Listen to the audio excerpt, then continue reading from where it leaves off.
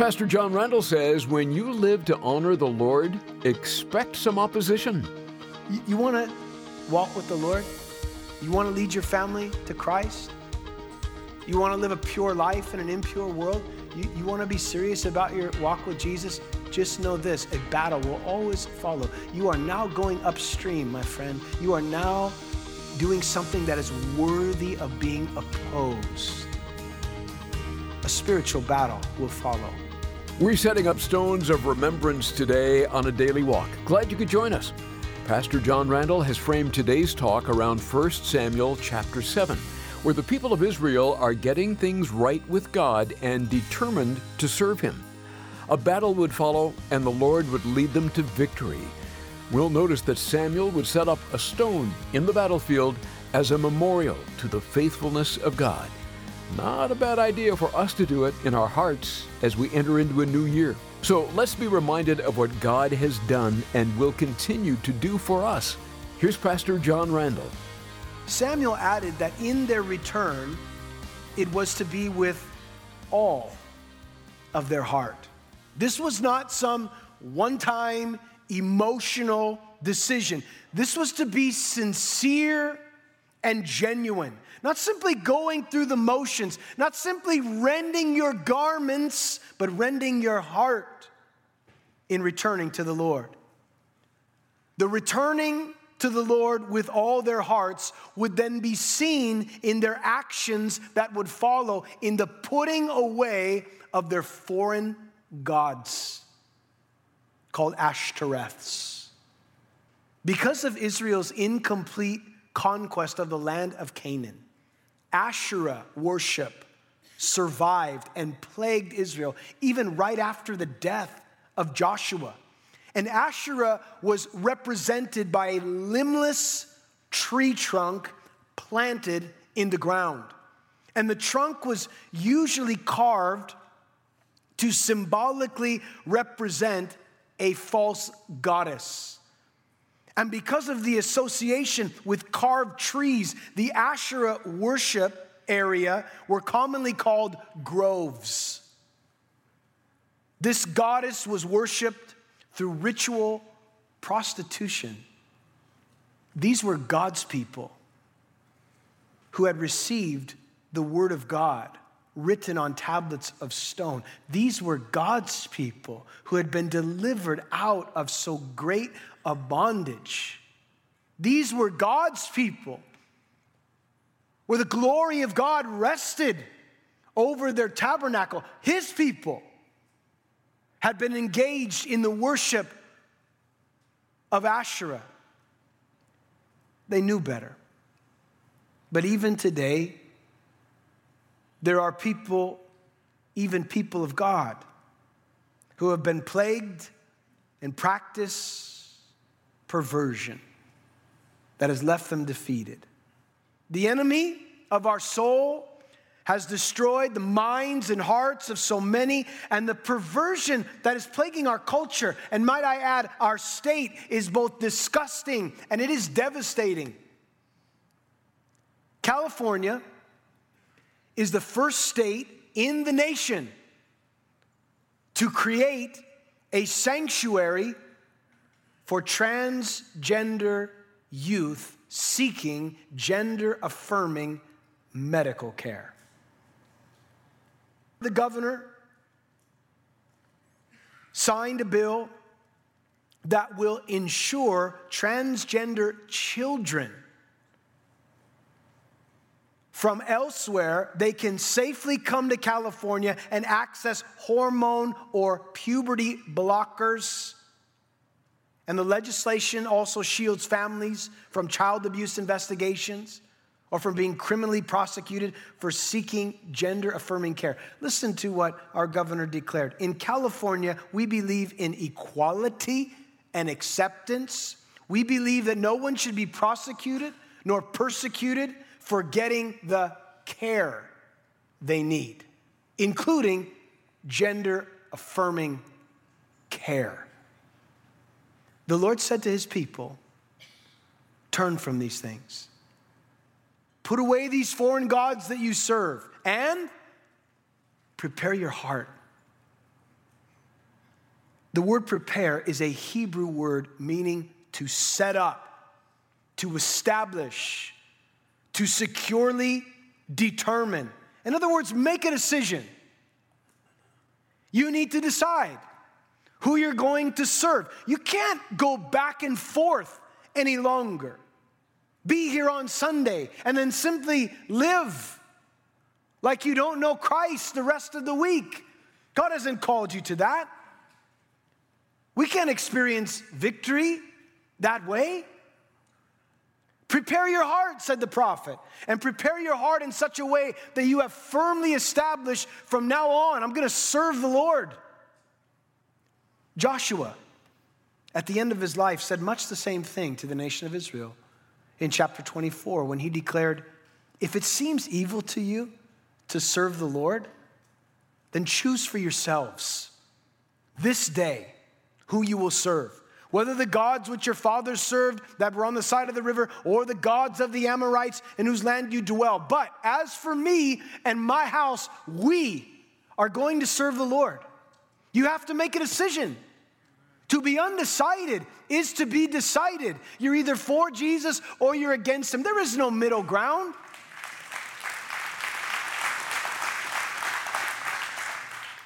And the promise that the prophet declared is, if you will do these things, the Lord will deliver you. He will give you victory. Once again, the choice is yours to make. Well, the Bible says in verse 5 what they decided.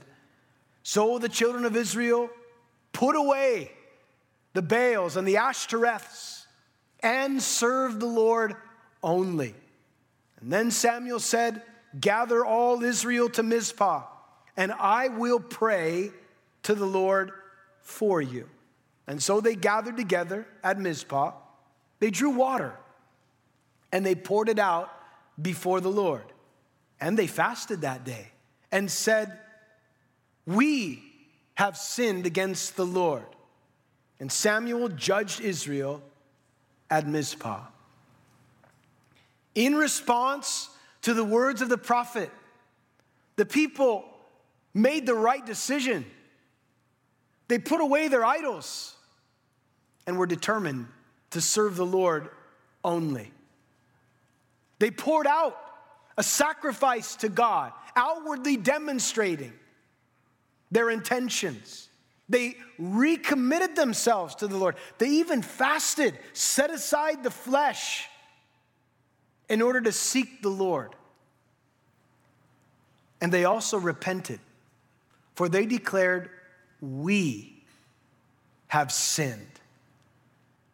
They were no longer making excuses for what they had done. They did not claim that they were victims, and this, of course, was the reason why they went into idolatry and immorality. Instead, they took ownership of their sins that they committed, and they said, in essence, it's our fault. It's not God's fault. It's not their fault. I made the decision. We made the decision as a nation. We have sinned against you. You recall when Daniel was interceding on behalf of the nation of Israel, and he said, we as a people have sinned against you, God. We are to blame for what has taken place. We want to point the finger at the world and say, how could the world be the way that it is? And the finger points back and says, how can the church be the way that it is? The Lord declared in 2 Chronicles chapter 7, if my people, which are called by my name, if they will humble themselves and pray and seek my face and turn from their wicked ways, then I will hear from heaven and I will forgive their sin and heal their land. This is when you know that repentance is genuine. There's honesty. There's a change of mind, which results in a change of action. When repentance is as notorious as the sin, you know it's real. As long as a person makes excuses, blames others, They remained stuck without going forward.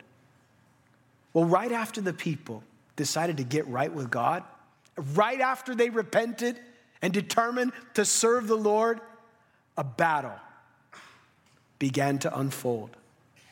It says in verse 7 that the Philistines heard that the children of Israel had gathered together at Mizpah. And the lords of the Philistines went up against Israel.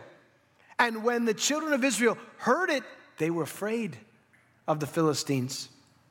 And the children of Israel said to Samuel, "Do not cease to cry out to the Lord our God for us, that he may save us from the hand of the Philistines." Now that Israel had gathered and were genuinely repentant and turning back to God, isn't it interesting how right after that, the battle comes about? You want to walk with the Lord? You want to lead your family to Christ? You want to live a pure life in an impure world? You want to be serious about your walk with Jesus? Just know this, a battle will always follow. You are now going upstream, my friend. You are now doing something that is worthy of being opposed. A spiritual battle will follow. And as they are here, there is a conflict that's about to unfold. But I want you to see the difference this time in this conflict, in this same significant spot, because now they are dependent on the Lord. They say to Samuel, "Don't stop praying for us." 20 years earlier, they didn't pray. There's no prayers being offered. It's just get the ark. Now they're dependent upon God. They had called for national repentance. And they were depending on the Lord to bring them through. If the Lord didn't come through, there was no hope for them. Samuel the prophet began to intercede on their behalf for victory. But I want you to see something right here in the text that is so significant and so powerful as it relates to spiritual victory here, but also in our own lives, present time. Look at verse 9. And Samuel took a suckling lamb, and he offered it as a whole burnt offering to the Lord.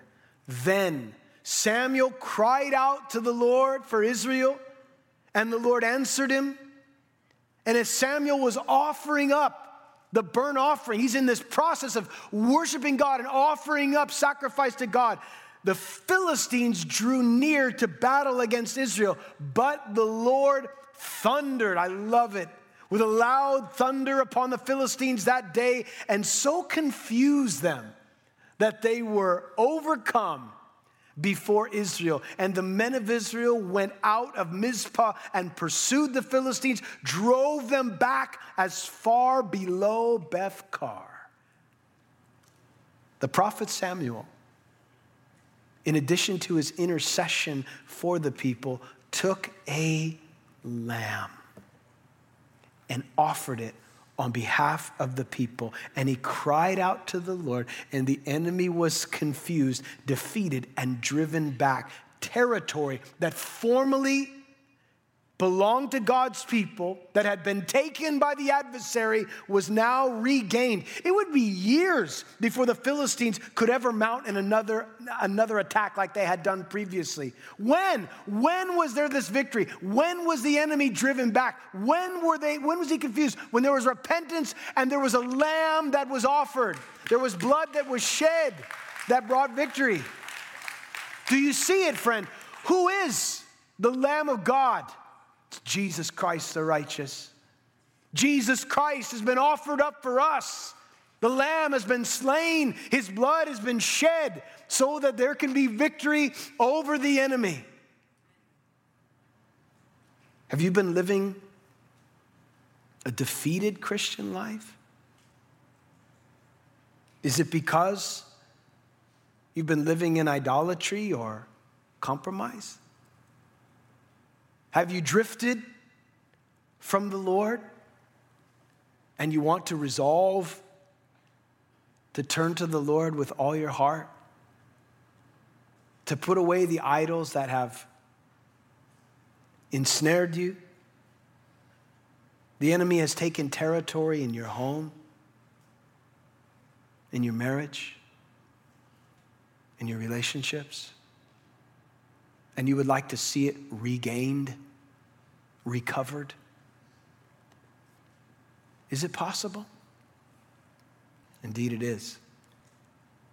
In order to celebrate this victory over the enemy, what Samuel does is he takes a large stone and he places it right there on the battlefield. And as he does, he calls the stone Ebenezer. It says in verse 12, thus far, the Lord has helped us. You see, the stone that was placed on the battlefield was an acknowledgement and a reminder of where the victory had come from. It was the Lord that brought the victory. It was the Lord that defeated the enemy. And this stone would forever be a reminder of that. You know, as another year has come to a close, like many of you, I'm sure that we all do this to some degree. We reflect, we go back, and we review what the Lord has done. And I can tell you that I have Ebenezer stones that line my life in every corner, every direction I look. I see the faithfulness of God. I could go further back, and you probably can too. Your whole life. And you can see just the hand of God, the faithfulness of God, the stones of remembrance of the Lord there, and you can just see this track record of faithfulness that marks your life. Memorial stones. As a church, I think of how the Lord has blessed, worked miraculously this last year. And I am in awe. Every time I drive onto this property, I think, is this ours? Actually, it's his, but he lets us, I'm amazed. And I realize God's faithfulness in provision. I can set up a stone and say, thus far, the Lord has helped us. And the blessing that is upon us has nothing to do with individuals here. It has everything to do with God. He uses the foolish things of the world to confound the wise. Make no mistake about it. But the work of God in us should always lead us to the worship of God. The work that he's done in your life. How far that he's brought you. What should that do? That should prompt a response of worship.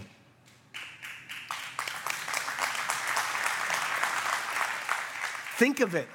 Noah coming through the storm. What did he do when he landed? First thing, built an altar. Worship God who had brought him through the storm.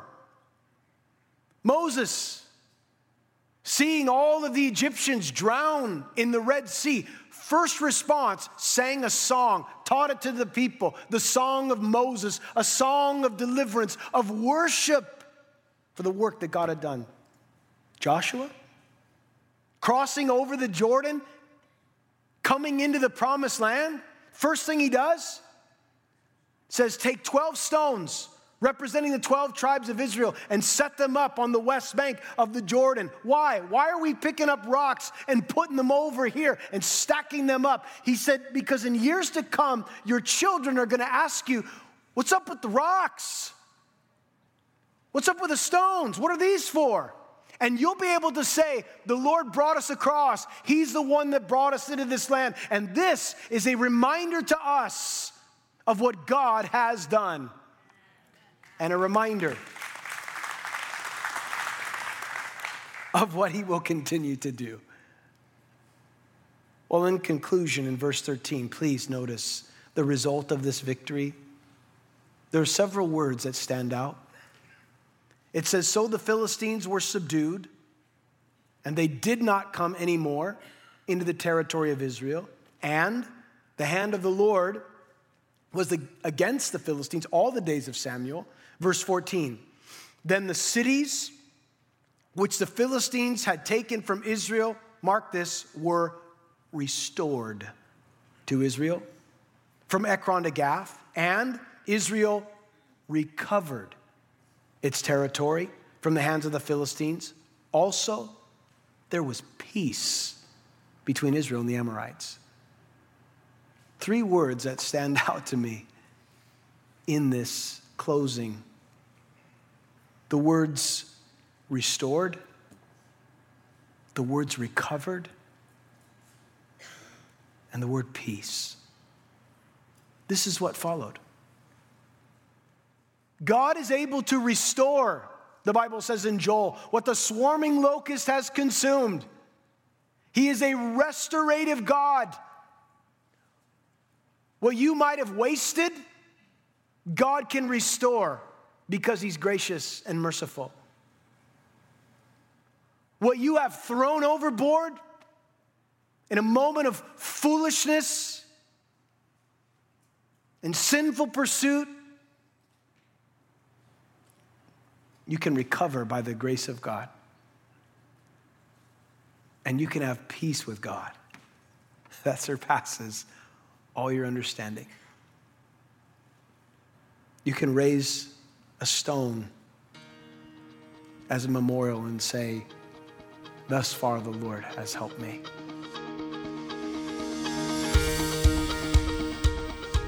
You're listening to Pastor John Randall and part of a message called Stone of Remembrance here on A Daily Walk.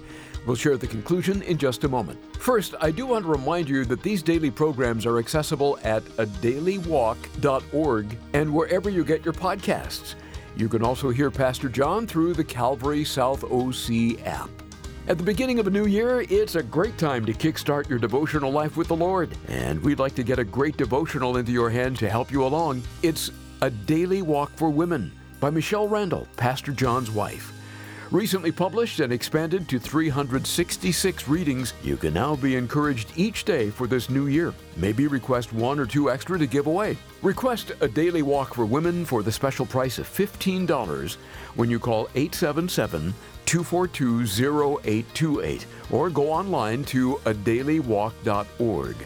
Please remember, it's your generosity that helps us remain a biblical voice on stations like this one all across the nation. With your help, we're delivering God's good news at a critical time in human history. No gift is too small to be used by God in great ways.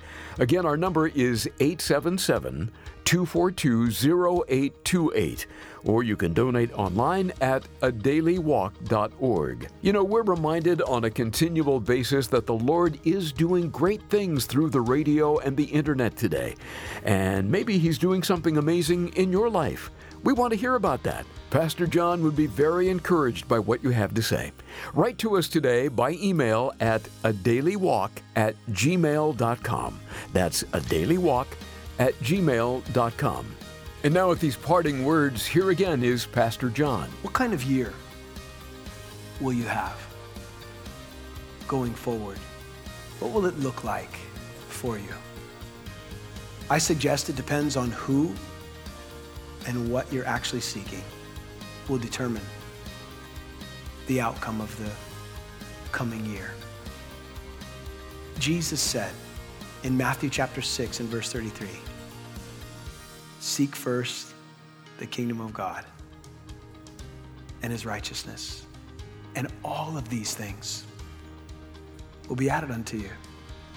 Seek first Jesus. He'll take care of all of these other things that are out there and you don't know about and what's around the corner. He's around the corner. He said, I'll never leave you nor forsake you. What are you seeking? What do you want? What do you desire? What are your pursuits? Who's Lord of your life? It's my prayer for us, individually, and certainly as a church, congregationally, that Jesus would be Lord over all. And that we would continue to see our Lord doing great things and holding up that stone and looking back and saying, wow, thus far the Lord has helped me. And I want to say to you, he hasn't helped you thus far now to leave you on your own. He'll continue as you follow him. Next time on A Daily Walk, Pastor John Randall returns to Luke chapter 12 and will uncover the dangers of covetousness. Another good reminder here at the start of a new year.